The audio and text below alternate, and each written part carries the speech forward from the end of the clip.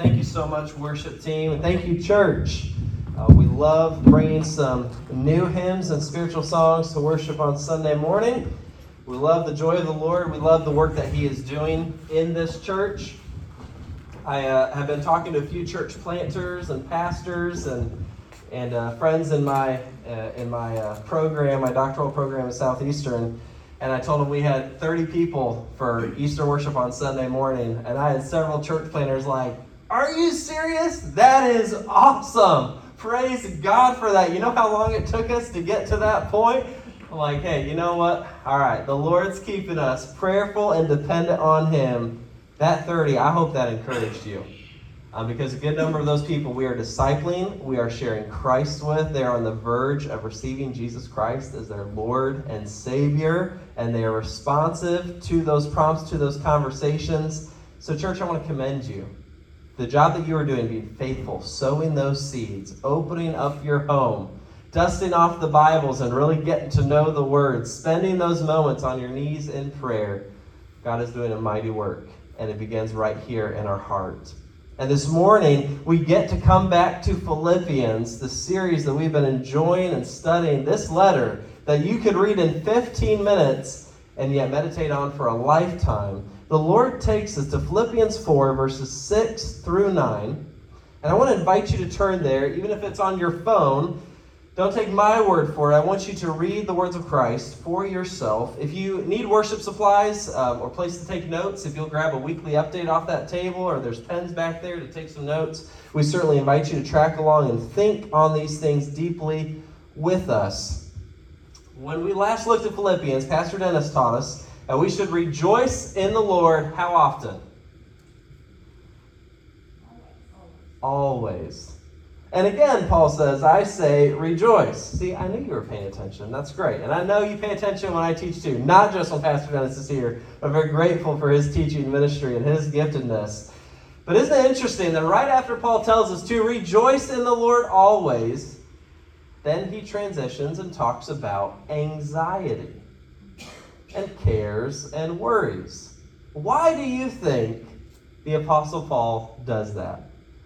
Because he knows that few things will rob us of the blessings and the consequences of enjoying the presence of God in our daily lives than worry.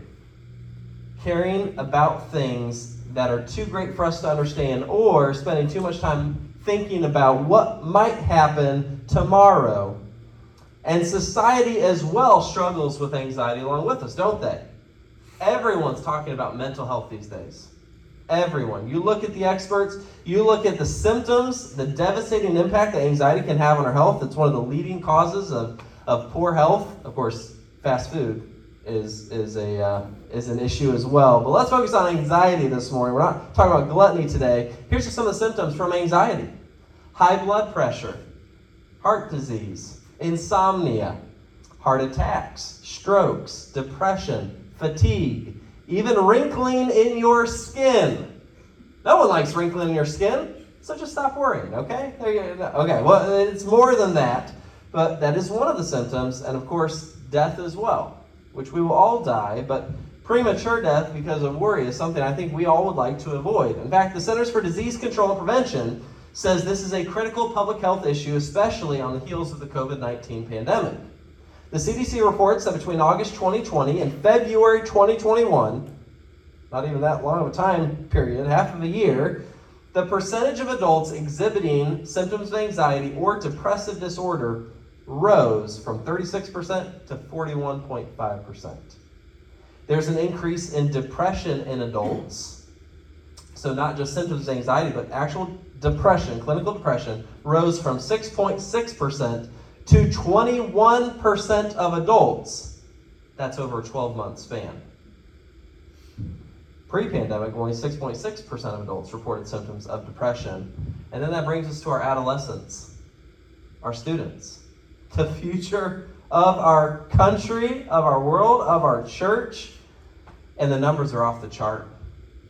I could throw out a 180% increase. I could throw these, but it just blows your mind, staggers your mind. It's off the chart. And suicide is the second leading cause of death in teenagers. And young adults, suicide. Not riding on a bicycle and fell in the street, or, no, suicide. And there's a connection, of course, with what's going on in the world, social media, the fact that they're being inundated with problems that are too heavy for them to handle, because we adults haven't figured it out, but they see it all day long on their phone. So we're not going to go down that rabbit hole. But I think it's safe to say we've got a stress problem. We've got an anxiety problem. We do. It's connected. And the world experts say, get this, there's nothing we can do to eradicate that problem, but we can help you manage your stress. So here's some stress balls and salts for your bathtub. Or, get some therapy or some me time. Maybe take a vacation. We were watching Shark Tank the other day, which is where they pitch business ideas to these billionaires and try to get their investment money. And here's this idea brought forward that you can have meditation in a can. It's this drink with ginseng and all these, other herbal remedies, and they call it meditation in a can, basically. And the shark said, you're not for real, right? We know how hard it is to deal with stress. Drinking that can is not going to do it. So not one shark invested in it, and that was wise. I don't know how that's going to work. Did you know that God cares about our worry? God cares about the burdens that are weighing on your mind and your heart, and that are hurting your family, that are holding you back from experiencing that fullness of joy. He knows what a thief anxiety is. And he promises to give us what the world cannot, peace. God promises peace. And we're about to read from Philippians 4, verses 6 through 9, where God tells us believers can overcome anxiety with the peace of God. We can overcome anxiety with the peace of God. I'm so excited to get this word with you. Look at verse 6. Actually, let's go back up to the end of verse 5. The Lord is at hand. Verse 6. Do not be anxious about anything, but in everything, by prayer and supplication with thanksgiving, let your requests be made known to God. And the peace of God, which surpasses all understanding, will guard your hearts and your minds in Christ Jesus. Finally, brothers, whatever is true, whatever is honorable, whatever is just, whatever is pure, whatever is lovely, whatever is commendable, if there is any excellence, if there's anything worthy of praise, think about these things. And what you have learned and received and heard and seen in me, practice these things. And the God of peace will be with you. So here's how Paul tells us believers can overcome anxiety with the peace of God. First, stop worrying. Second, start praying. And third, walk in the peace of Christ. Sounds too simple, doesn't it? Well, let's dig in and see what he means here. First of all, stop worrying. Do not be anxious about anything. So let's talk about anxiety. Let's talk about this biblical term, anxiety. And I know there's a whole lot of different thought. Okay, depression, anxiety, worry. The Bible actually has much to say about our anxieties, fear, and worry. And the Bible is rarely, and I dare say never, dismissive of those things. God is an understanding God. He understands the trouble and the struggle we go through. It was his design that we wouldn't go through this, that we would live in his perfect creation. So, he gets it. It's a problem. You could look at the life of Elijah in 1 Kings 19, who despairs of his life. He's worried that he's going to be killed, and he just flat up gives up and runs away from his ministry, almost dies, but God feeds him, nurses him, and brings him back. You can look at David. How many Psalms does David talk about the weight of the worries on his mind and his anxiety? Psalm 38:18, he says, I confess my sin, Lord. I am sorry. I am anxious over my sin. Now that, I would say, is a proper response. We should be concerned about the consequence of our sin, but But that's where it talks about David struggled with anxiety. Esther, chapter 4, verse 4, she is greatly anxious that her people are going to be wiped out. In Proverbs 12:25 says, anxiety in a man's heart weighs him down. Job, in Job chapter 2, has a turmoil going on in his life. He's lost everything. He's anxious about it. In Luke chapter 10, Martha is very anxious about what's going on in her house. Jesus is there. Her sister's there. All these people are coming in to hear Jesus, and her house is a wreck.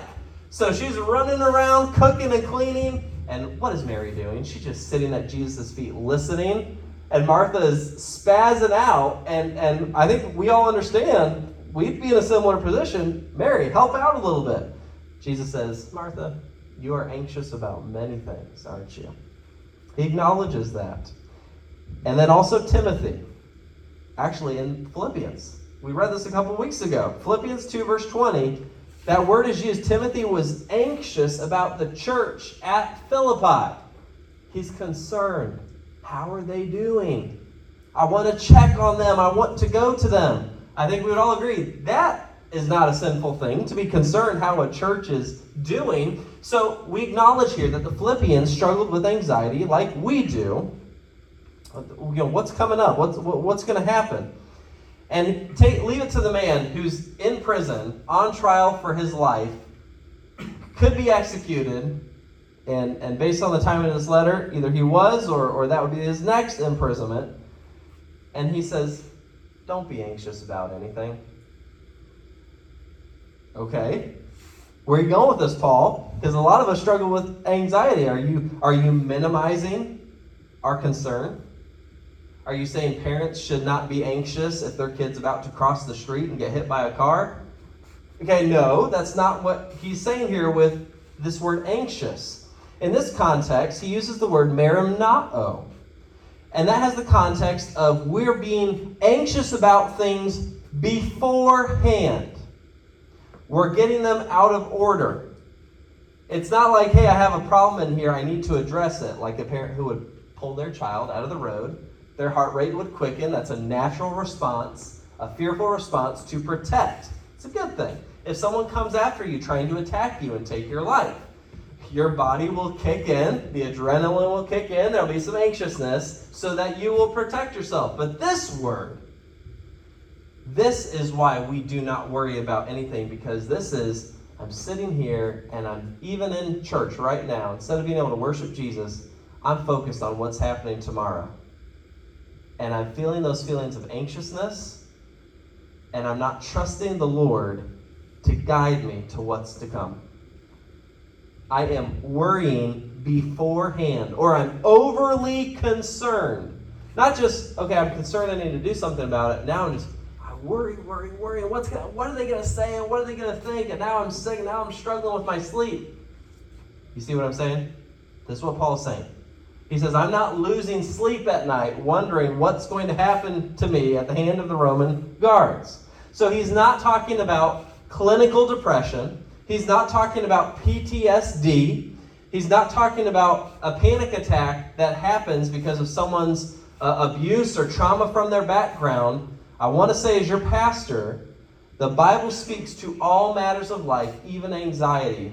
But there are some things that even Pastor Dennis and I will encourage you. You need some professional help with this matter. You need to see a professional counselor who can help you go deeper into these things. But that's not what Paul is talking about. He says you are worried, and you're worried about even the most basic things. He's referencing Jesus' teaching in the Sermon on the Mount. If you turn to Matthew 6, verses 25 to 34, this is the sermon. This is the life of a Christian we're supposed to live. And what does Jesus say? Therefore I tell you, do not be anxious about your life. Don't be anxious about what you're going to eat, what you're going to drink. Don't be anxious about your health or your clothing, your food. Look at the birds. Do the birds fly around in anxiety all the time? No, they chirp, they sing, they wake you up in the morning with their beautiful song. And they go out and they look for some worms, and they go and feed their young ones, and then they go and do it all over again. The birds are at peace. They trust their maker and creator. So why are you anxious, saying, what are we going to eat? What are we going to drink? What are we going to wear? Therefore, do not be anxious about tomorrow, for tomorrow will be anxious for itself. Jesus is saying, don't worry about tomorrow and be overly concerned so that it's affecting your joy today. If that's happening, that is sin. And we need to bring that to the Lord and say, Lord, I need your help. Stop it. This runaway train in my mind, this thought train, it's not coming back. I need your help reining it in. I need your help sleeping tonight. I need to bring this burden before you. Do we think that the God who moved heaven and earth to save us now is unable to walk us through our day-to-day life, to help us with our finances, to help us with our job and our family drama or that conflict or squabble you have with somebody? If I worry, it's because I'm overthinking this and I'm trying to resolve things in my own strength or my own thoughts or my own plans, and I'm not leaving it in the hand of God. That's why it's such a big deal. And that's why you won't have joy as long as you're trying to be the one in control of your future. So stop worrying. I want to cause us to draw in and look in a zoomed in close-up on Jesus when he's about to go to the cross. And he knows he's going to be nailed to the cross. He knows he's going to be betrayed and deserted by his best friends. He's going to be condemned for crimes he won't be condemned. He'll be declared innocent. He'll still go to the cross. So an unjust trial. And more than that, he's going to have the cup of God's wrath poured out on him and on all of the sin that he carries on his shoulders for our sakes. And Matthew 26:37 says that Jesus was distressed. Jesus was troubled. So he sympathizes with our physical effects of living in this fallen world and knowing that he is going to go to the cross. And he suffered from a condition called hematidrosis. And that's a condition where your capillary blood vessels that feed your sweat glands rupture.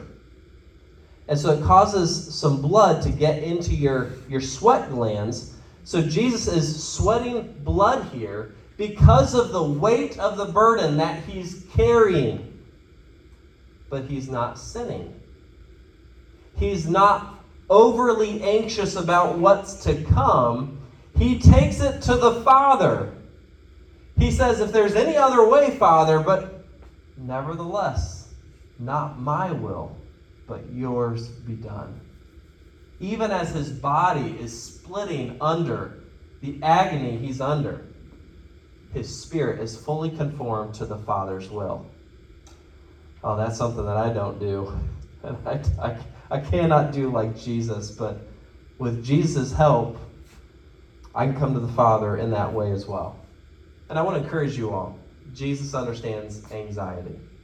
He understands rather the concerns of this world. But we need to follow the example of our Savior and say, I can leave my burdens in the Father's hand. Jesus entrusted his life to the Father's hand. I can as well. I can take my concerns to the Father. And in his hardest moments, Jesus refused to allow himself to be paralyzed with worry. Remember, he tells his disciples, let's get up and go. My betrayer's here. Okay, so he's not paralyzed by his worry, and he is not overly concerned with what's to come. He's entrusting his soul to the Father. Paul says you can do the same. You have the same Spirit of God inside of you. You don't have to be anxious for tomorrow. So stop worrying and start praying. He says, but in everything, by prayer and supplication with thanksgiving, let your requests be made known to God. So Paul understands the human condition very well, and I think we do too, because when we're worried about something, where do we tend to go? Our first reaction is to look either inward or outward. Inward. I'm worried. I'm overthinking. How am I going to do this? How are we going to afford this? What's going to happen? We just lost this client. Oh no.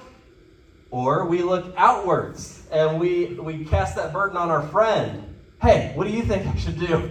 Oh man, I'm stressing out. You gotta help calm me down. Or we blow up at somebody.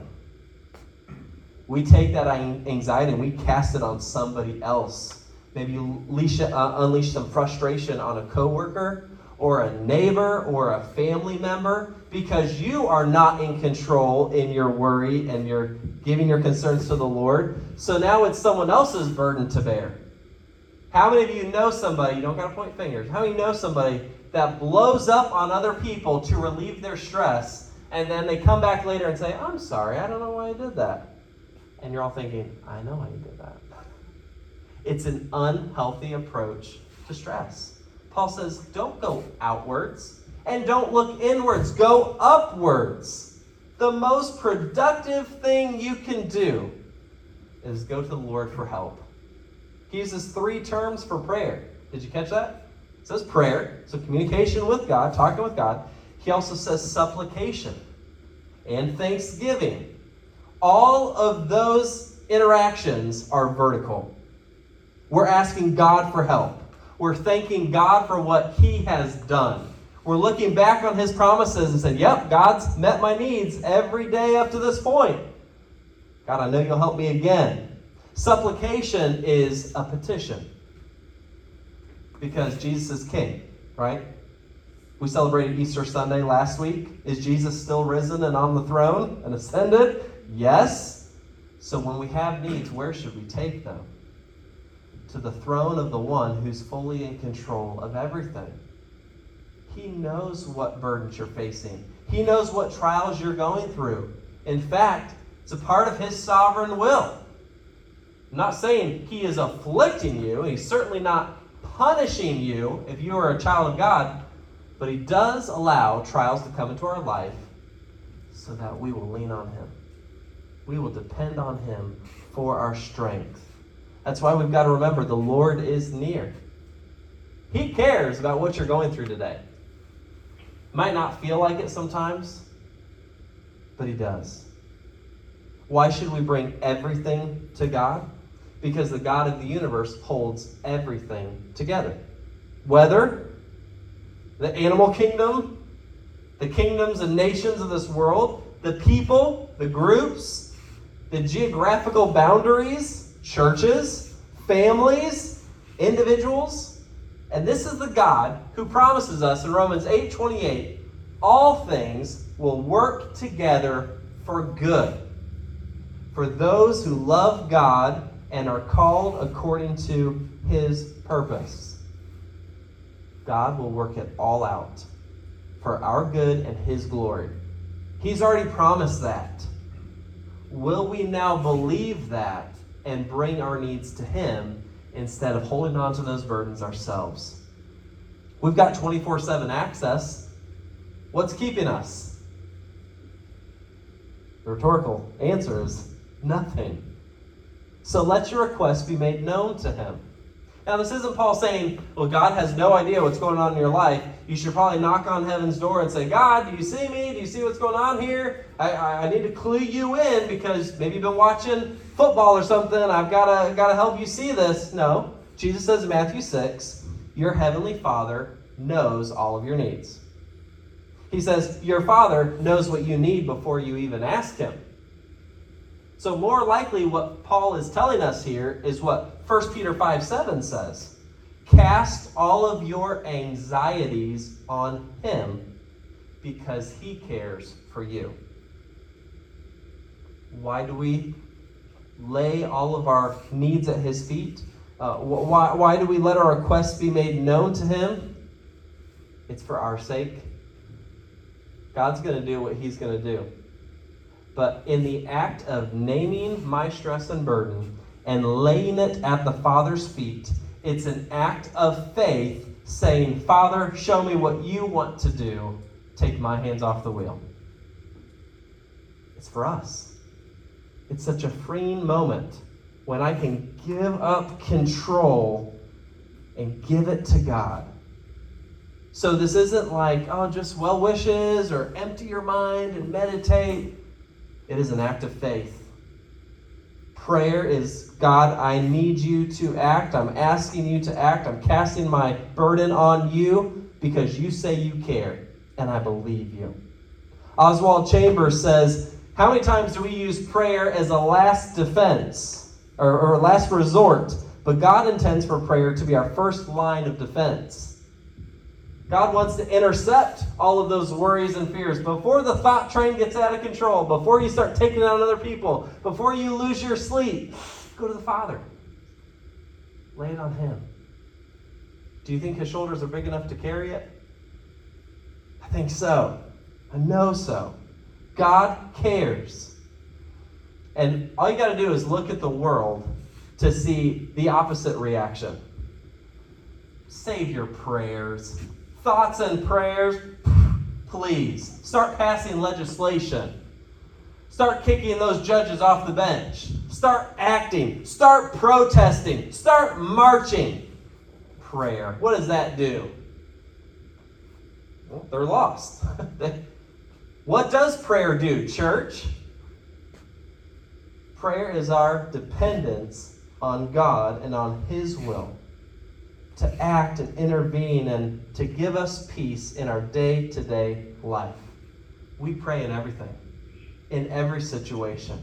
There's nothing we'll encounter in this life that's too hard for God. That doesn't mean that God removes us from the storm of this life. But it's like the song we sang at the beginning, God is our lighthouse.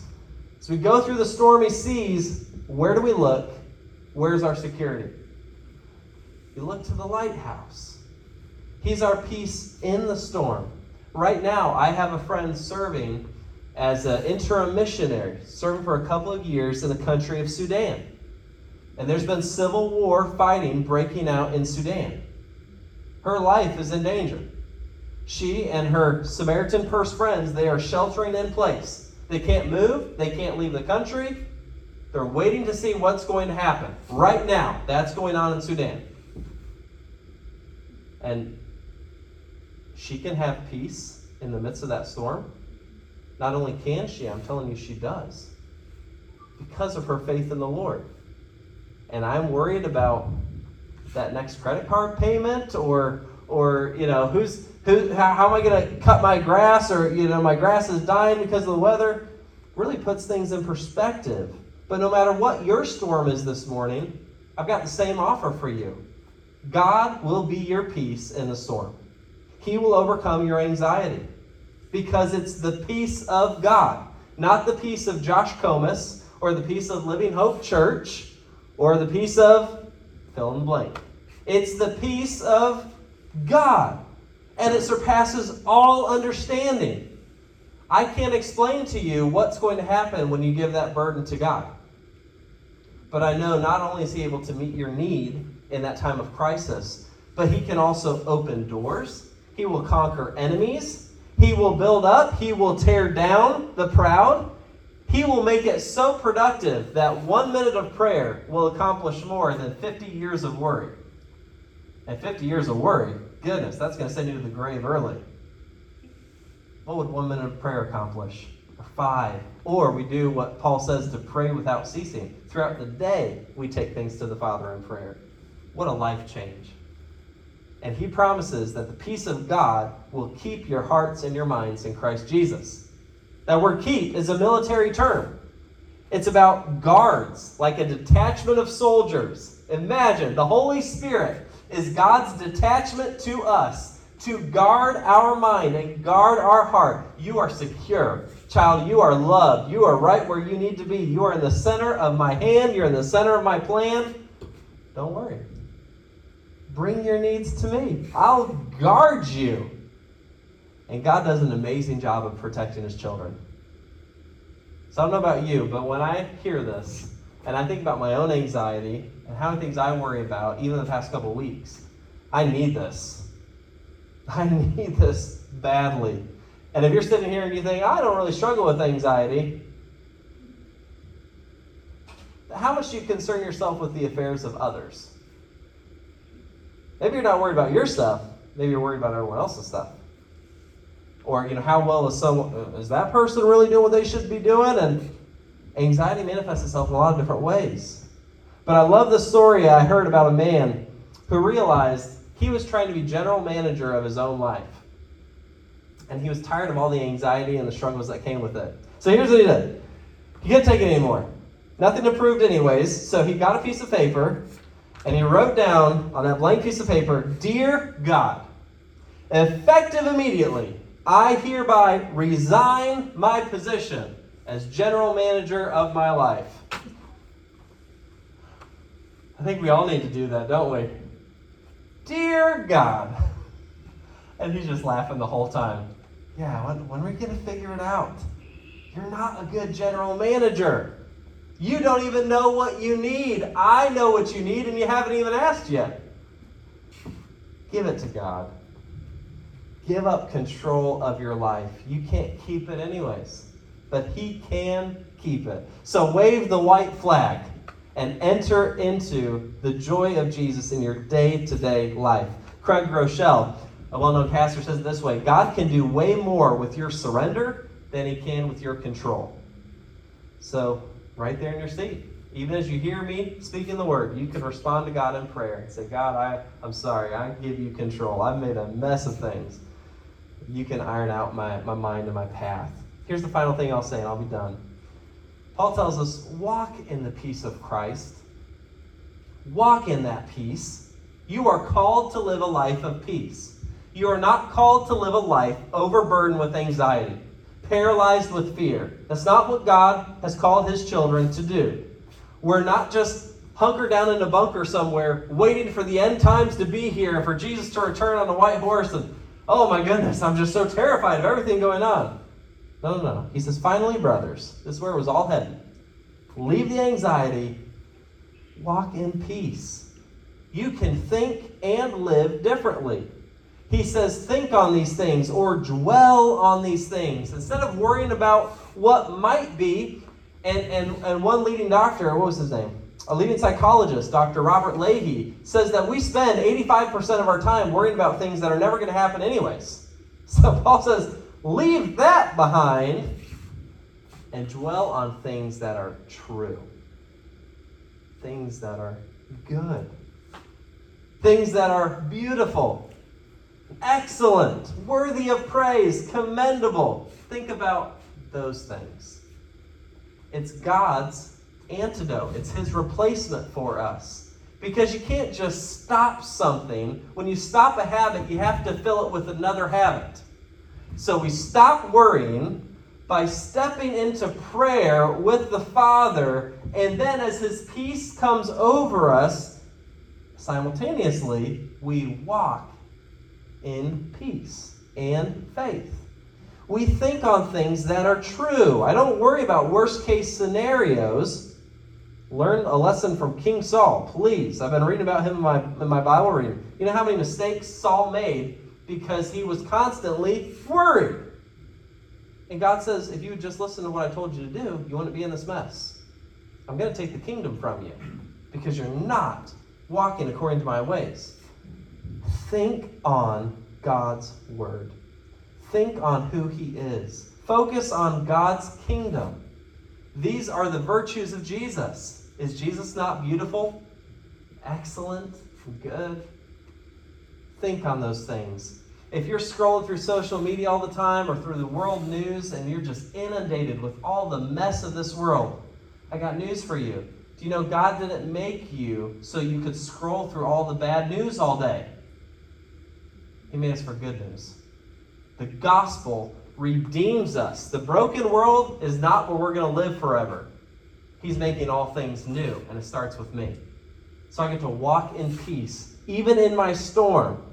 He says, what you've learned and received and heard and seen in me, practice these things. So I don't just think on these things, I live it out. I do it. He's speaking of personal discipline when we make intentional choices to open up our lives to the peace of God. So what have we seen in Paul? We have seen, well, whether you're in prison or you're afraid for your life or you're called to evangelize guys that you're literally chained to and they could punch you in the mouth. Okay, I've learned from Paul that the God of peace will still be with me. Even there in the prison cell? And I know it's nerve-wracking when we share the gospel with somebody in North Sarasota, but are you chained to them? Could they have the right to just punch you in the face and suffer no consequences? That's Paul's context. God, forgive me when I get so worried about how they're going to respond. I forget that the God of peace is with me too. But I also see how we practice our lifestyle of following Jesus. It has to be done in Christian community. Just like we tend to worry about things on our own, we're also tempted to walk alone. And Paul says you weren't created to be alone. It's not good for man to be alone. You'll notice a pattern, sadly, in these news headlines and in the darkest of the dark things that are happening. People that go to those extremes and do those terrible things have been walking alone. They've been shut up in their room, making plans, watching things, listening to things alone. Paul says we need to learn from others in our journey of walking by faith. Things that you've heard. So you've heard God's word. You've heard the truth from somebody. Or you've seen it. So someone comes in here and they're bringing their burdens and their trials and they open up about it and we say, man, thank you so much for sharing that. I know you could have kept it to yourself, but because you shared that, you encouraged me and I want to pray for you. I want to help you. The things that we've learned. Are you in a position in your spiritual walk where you are open to receiving instruction from others in your spiritual walk?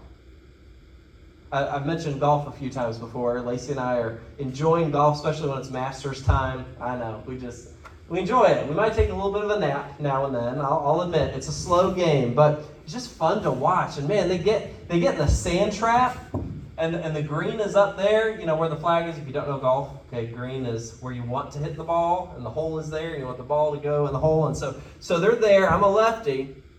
So they chip it up out of the sand. Oh no, they're in the sand. How are they ever going to make it? They chip it out of the sand, and the ball goes in the hole. Those are some of the funnest shots to make. Why? Because they were in a terrible spot. They were in a terrible lie. How are they going to get out of it? Not only did they get out of it, they got the ball in the hole. So when I think of that in our spiritual lives, and Paul says you're called to practice these things, to repeat these things, to live out these things, how do those pros get to that point in their golf game? They practice. And they practice. But they don't practice alone. Do you know every single one of those professional golfers, unless there's an anomaly somewhere I'm not aware of, they all have swing coaches. They pay somebody to watch them swing a golf club and tell them how to do it better. What? You pay someone money for that? How many of you would pay somebody to come into your kitchen and watch you cook and say, no, you could do that better? No, that oven is 10 degrees too hot. Okay, like they're coaching you. I don't want that. Get out of my kitchen. This is my kitchen. I'm doing if I burn it, I burn it. Get out of the kitchen. These pros pay good money for someone to tell them, here's where you are swinging the wrong way. You're lifting your leg a little too far. Your wrist angle is off. You're holding the club head at the wrong angle. We need that in our Christian life. We should want that in our Christian life. You know, I need someone to mentor me. I need someone to disciple me. I need to be in small group on Wednesday, so as I talk about what I'm struggling through, I can get counsel and encouragement from others. It's not always rebuke and, hey, stop worrying. No, it might just be encouragement, but if you go it alone, you'll never know if your swing is off. You play golf by yourself, you'll be out there hitting all day. But someone who's wiser and more experienced and more consistent in their Christian walk can say, hey, let me show you how to pray. Let me show you how to share Christ. Let me show you how to serve in the local church. Come on, just come and watch. And when we do that, our practice becomes more consistent, more healthy, more like Christ. Living Hope Church. This is an authentic community of people. We are for you. We love you. God is for you. He loves you. Are we willing to let people see us in the good times and the times when we tend to worry, to encourage us through this difficult life? Because when we do, we see a full measure of joy. I'm going to ask our worship team to come up. And I don't know where you're at this morning. I don't know whether, did your house catch on fire? Did your bank account get emptied? You had some unexpected bills come up. Did you have to move and uproot something pretty dramatic in your life? Have you lost a loved one or family member or someone that was close to you and now they're not? Think with me for a moment. Why does God allow those things to happen? Okay, let's say my house catches on fire. Aren't there stories in the Bible that show that God is willing to go in the fire with us and bring us out the other side without even a hint of smoke on us? I think that's in the Bible somewhere. Or your bank account is getting more empty than you want. Don't we worship a God who turned a little boy's lunch into a feast for thousands of people? Or maybe you had to move and uproot something in your life. Wasn't there a story about God calling Abraham to a land that was not his own, and he blessed him more than any other person on the face of the earth in those days? What about even losing a family member? You can find a comforting presence in your Heavenly Father. He is the loved one. He is your Father. Trust him and walk with him. I'm going to ask Alexis to play, and here's what I'm going to do. I want to invite all of you to embrace the joy of Jesus in your daily life, whatever it is. Are you dominated by anxiety? Give it to him. Give it to him right now. These steps are wide open. Wide open. Your bench, where you're at, wide open. The back is wide open. Seek his face. He is opening up his joy and his peace to you. He says, you just got to lay down your burden. Give it to him. In church, our focus for this year has been praying in everything. So what do we want to see God do? If we're going to stop worrying, we got to fix our eyes on things that are true, things that are good, that are lovely, that are pure. Where does God want to take us? To the beautiful harvest? To the land of plenty? To where there's joy in the midst of our storm? We don't want to pray to be just the most prosperous, most incredible, most mind-blowing church in the region, but what if we were the church in the area that had the most peace? Because we chose. We're not going to be anxious about anything. We're going to give it to the Lord. We're going to pray in everything. What would that do in your family and in this church? And when people come in, the burden that would come off their shoulders as well. I want to invite you. Give your burden to the Lord. Pray about what you want to see God do and seek his kingdom. And let's pray for the lost in our community, that they would know the peace of God that passes all understanding in Christ Jesus.